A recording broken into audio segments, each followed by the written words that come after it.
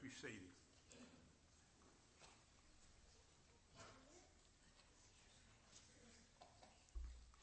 One of the greatest studies from the Bible is God's plan for the future of His people. That's the title of my message today, and probably will be the title for the next 4 or 5 messages, just because what you get out of this one today, you know, there's going to be more messages coming. But the title of my message today is the promise for the future.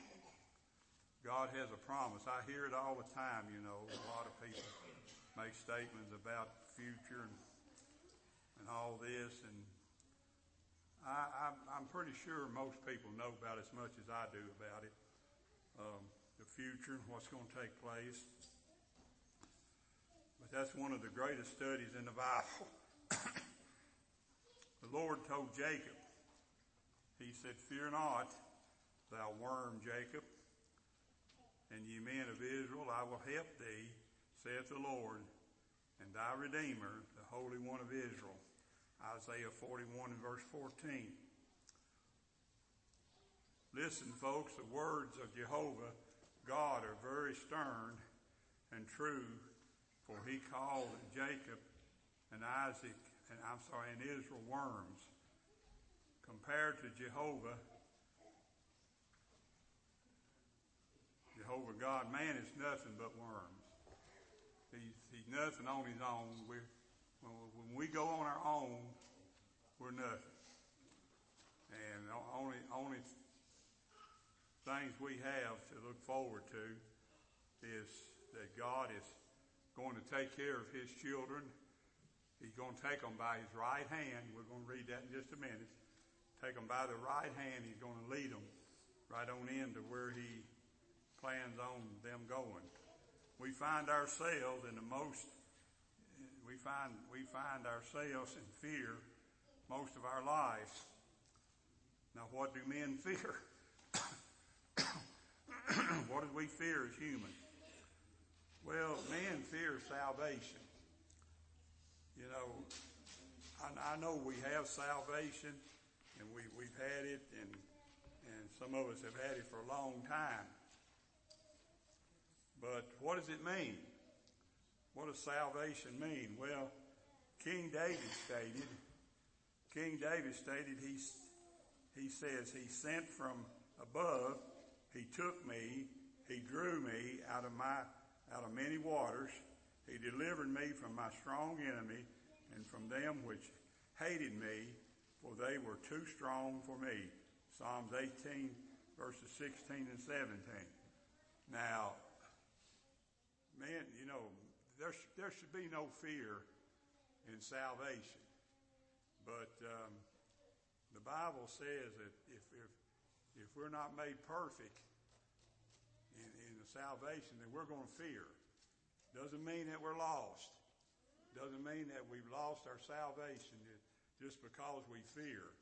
But what it does mean is it just means that we have to have someone to lead and guide us and direct us in every way that we go. We have to have someone. We might as well acknowledge it that we're all weak people. You know, we're weak. Some people won't come up with that. Some people won't acknowledge that they're just weak people. You know, we're weak when it comes to our salvation and the fear of salvation. We're just weak. What does God expect of us? We've preached on this many, many times over the years, but still we don't get the complete understanding of what God expects out of His children. And I haven't gone as far as to say, as one brother did back many years ago. Matter of fact, when I was first saved, had a brother that was a deacon, and he had a heart attack. And I went to see him in the hospital, and first thing came out of his mouth was, I've told this before, the first thing came out of his mouth was, what does God expect of me? What does God expect of me? You know, he was a deacon. He worked hard. He supported his church. and he did everything, but yet God still struck him down. You know, we don't understand all this. We don't understand why this happens. We've had deaths here lately, and unsuspected deaths, I could say, we've had. And why does God do the way He does? Well, we don't quite understand that. We can do nothing to save ourselves. We are all sinking in the swirling waters of despair when it comes to salvation and understanding salvation and exactly what it is and what it is that God expects of us. We know it came from above. He took us. He drew us out from the earth, and immediately Jesus saved our worthless souls. That's what the Bible teaches. You know, God took us. He drew us. As David said in Psalms 40, in Psalms 18, He sent from above. He took me. He drew me out of the many waters. He delivered me from my strong enemy and from them which hated me, for they were too strong for me. Well, you know, we find there's a lot of things that comes up in this life. It's just too much for us. It's too much. We don't know what to say. It's good that we can sit and we can learn the jargon. People can learn the jargon of religion, but to learn exactly the comfort, and we're going to talk about that in just a few minutes. The comfort that comes with salvation is a lot of us lack it. We don't have that comfort that we should have. Second thing I want to look at today is the fear of security. You know, I guess one of the greatest questions I've ever had, and I guess one of the deepest questions I ever had, but as a pastor, I had a lady a few years back, that told me she wanted to see me after the services. And we had a little room there at Friendship Baptist, and I went in that little room. I never did have an office down there, but we went in that room. There was a desk in there and some seats in there. I never did use it, though, as an office. But anyway, we went in there, and she sat down on the couch, and I sat in the chair where the desk was, and she said, "I want you to tell me one thing." I said, "What's that? Am I saved?" And I said, I called her by name. I said, "No, I can't tell you whether you're saved or not." I said, you have to have the same security that I have. But I've learned over the years that the lack of security is a thing that has destroyed a lot of people. The fear of security.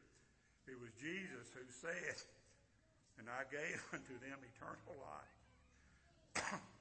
They shall never perish, neither shall any man pluck them out of my hand." John 10, verse 28. What a glorious security is ours.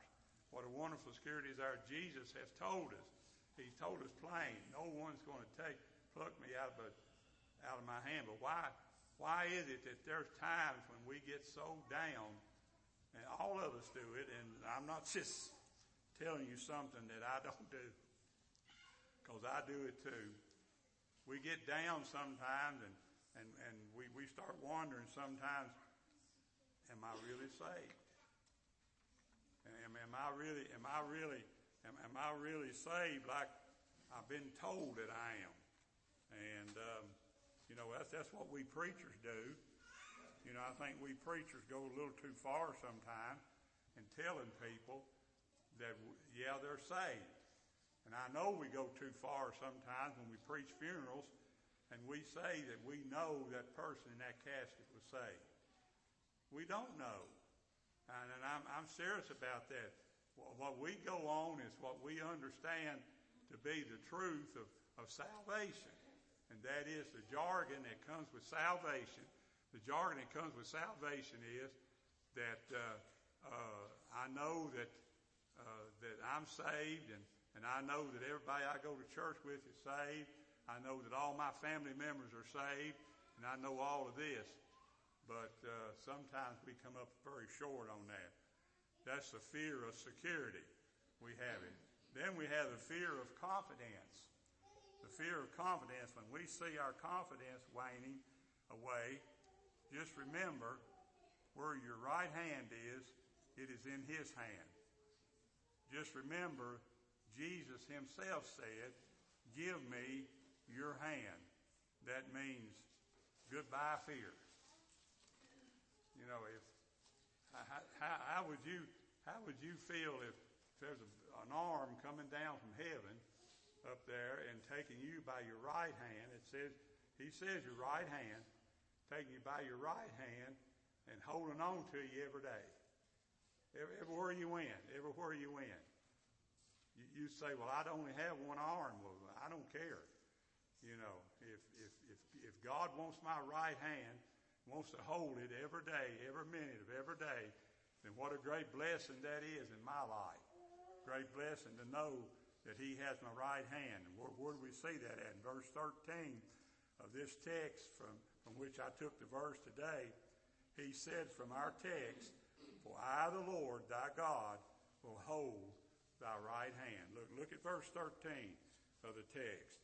He says, for the Lord, thy God, will hold thy right hand, saying unto thee, fear not, I will help thee. What greater confidence can we have? We have a lot of confidence in the Lord. We have a lot in whatever the Lord says, we believe it.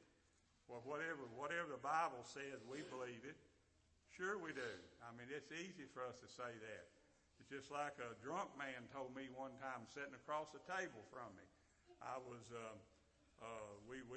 witnessing to him.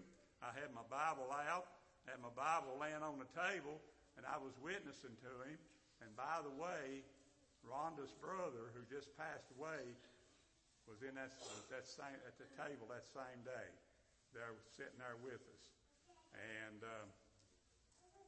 and I got to witnessing to this man, and he said, "Listen here, Paul." He said, "Listen here."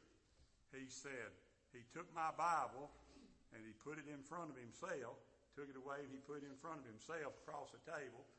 And he said, if this Bible says that black is white and white is black, he says, I'll never see them like any other way. If that's what the Bible says. And he was so drunk he couldn't even hold his head up. But he said, if that Bible says that white is black and black is white, then I'll never believe anything else. And that's how close he was. It is now between the Lord and our soul that we have confidence in him. Do you have confidence in him? Do you have confidence that he has a hold of you right today, hold of your hand right today? And I'm holding up my right hand. I know in here it looks like you're holding up your left hand. But I'm holding up my right hand. And I'm telling you today that we have confidence that he can hold on to us. You know, what if we went to fall off down in, I heard here a while back where some lady fell off of the cliff there at, what is that place out there in Arizona, where they have the canyon and everything? Yeah, Grand Canyon. She fell off the side of the Grand Canyon. I saw that in the news some time back. But do we have the confidence that God will ever let us fall like that? Do we have that confidence? Well, you better have it because he said it. He said it in verse 13. He said, for I, the Lord, thy God. And all you have to do is just say Jehovah God. You'll have the same thing. Here he says, for I, the Lord, thy God, will hold thy right hand. He says, I'll hold thy right hand. Now think about that for just a moment. I'll hold the right hand. abiding confidence is ours, for he holds our hand. We have an abiding, we live with that confidence that he has a hold of our right hand. Do you ever think about that? You know, usually when you want attention, you put your right hand up. Well, you don't need any attention anymore because he's giving you all the attention by your right hand. The next thing is the fear of submission. The fear of submission. What's wrong with me? What's wrong with me today? That's what this pastor said many years ago. I'm talking about 50-some years ago. This pastor sitting up here before you right today, who is struggling to get this message out, said one time to himself, what's wrong with me was what I said. All of a sudden, I did not want to run around with my drinking buddies anymore. I said, what's wrong with me? I thought there's something wrong with me. I thought, well, there's something wrong with me. These fellas, y'all don't know it, but me and Rhonda came in off of our honeymoon, which was one day. We came in off our honeymoon. Some fellas came by, picked me up, and I took off with them. Was gone for a while. But all of a sudden, I got to where I didn't want to go with them anymore. Not because I got married, because something else happened to me. Sometime after that, about 8 months, after Ron and I were married, the Lord saved me. And I said, what's wrong with me? I don't want to do the things that they want to do. I don't want to go the places they want to go. I don't want to do these things. There's got to be something wrong with me because I enjoyed those things too much. I enjoyed them. I loved them. I love to do those things. Just like some of you love to party. That's the reason you get out here. You love to party. You just can't stay away from partying. But let me tell you, folks, I love to do that. I said, what's wrong with me? Whenever you get to where you don't want to live the kind of life you were living, there's something changed about you. Something has changed. Something has changed within you. Something has changed, as I've always said. I've heard some people repeat it. I've always said, God changed my want to her. What the things that I want to do, God changed them. And I said, what's wrong with me? I thought there was something wrong when I said this. A submitted soul is willing to be put anywhere God wants him to be. I never thought that. If you said something to me, let's say 56 years ago, if you'd have said something to me like, you're going to go to Georgia, and I want you to go down there to Georgia and live, I'd told you, get out of here. I'm not going to Georgia to live. What I want to go to Georgia and live for? But there's a day came up when I wanted to come to Georgia. What's wrong with me? When I wanted to put my wife and my two kids sat in the back seat of a honeybee that was already loaded down. Y'all know what a honeybee was, don't you? That little car that I can't remember who came out with it. Dodge or somebody came out with that little car they call a honeybee. And I had one of them. It was a little standard shift, Brother Sam, a little standard shift car. And I had one of them. That's all I had. And we loaded it down with stuff, and Shelley and Becky sat in the back end. You couldn't even find them back there. You couldn't find them because they sat in the back end of that thing, loaded down with clothes and everything. Where was I going? I'm going to Georgia. Where was I going to preach? I don't know. Who was I going to go find to try to find my way around down in Georgia? I don't know. Remember Abraham? When God told Abraham to go to a place that he didn't tell him where he was going?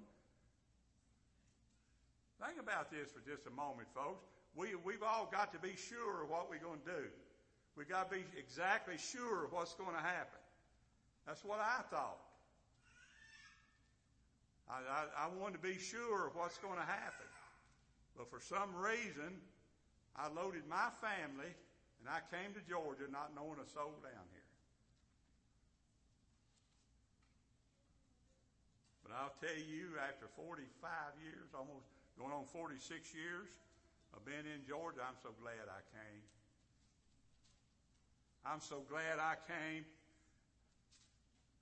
I never thought I'd ever be sitting down and preaching. I was always one of them standing up preachers preaching.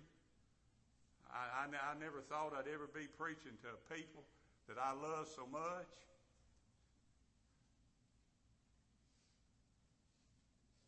But I came to Georgia. What's wrong with me? Why would anybody do that? Why would anybody load up his family and all the clothes he can get in a little honeybee and come to Georgia? I got down there. I didn't know where to go, what to do, and some fella saw me, and I was talking to him, and he said, "We've got a mission in Swainsboro, Georgia." He said, "You want to come over there?" He said, I was telling him about what I believe, what I stood for. He said, we don't have those things taught to us. So I went to that mission over in Swainsboro. I know Rhonda remembers it. I went to that mission over there in Swainsboro, and I preached to those people over there for a while. It wasn't long until I realized I shouldn't have been there. So I left. Here I was again, going somewhere that I don't even know where I was going.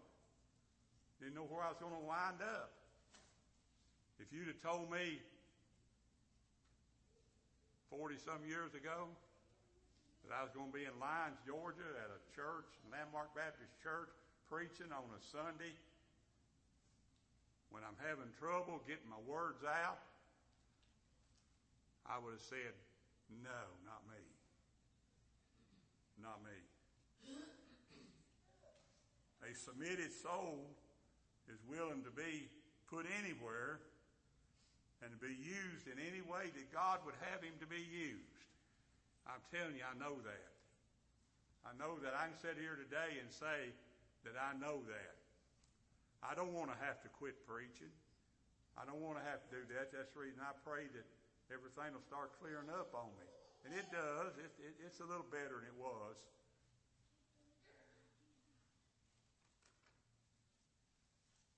What does it matter where he puts us? Or what does it matter what he leads us to do? You know why it doesn't matter? Is because we know he's leading us. We know, I know now, after studying this, and I've studied, there's more messages than just this one today. I've studied for several messages on this very subject. But what I know today, after I know today, is that he's holding my right hand.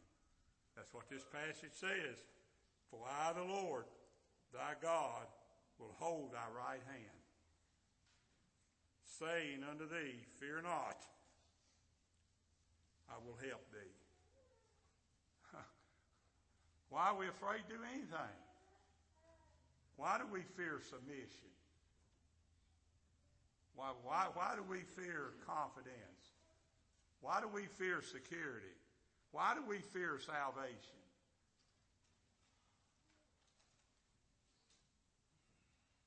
When we know that he has promised us, "I got your right hand, and I'm going to lead you where I want you to go. I'm going to lead you where I want you to go." What does it matter where he puts us? What does it matter what he leads us to do? As long as we know he's leading us. As long as we know, yes, I know he's leading us. when 4 people came to me 30-some years ago. And they said, we want to start a church in Lyons, Georgia.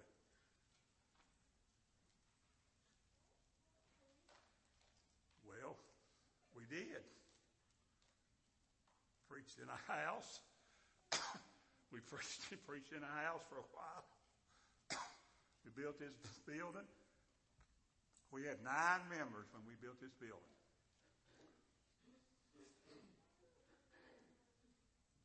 What does it matter? May God give all of us the assurance that He's watching out for us. Do you have that today? Do you have that today, that He's watching out for you? I want you sometime this week to throw your right hand up and say, Lord, I'm thankful that you've got my right hand, that you're holding on to my right hand. It don't make no difference if you're left-handed. He's holding on to your right hand. Just because you're left-handed, that don't mean you're stronger in your left hand than your right. How strong can you be if God's got a hold of your right hand?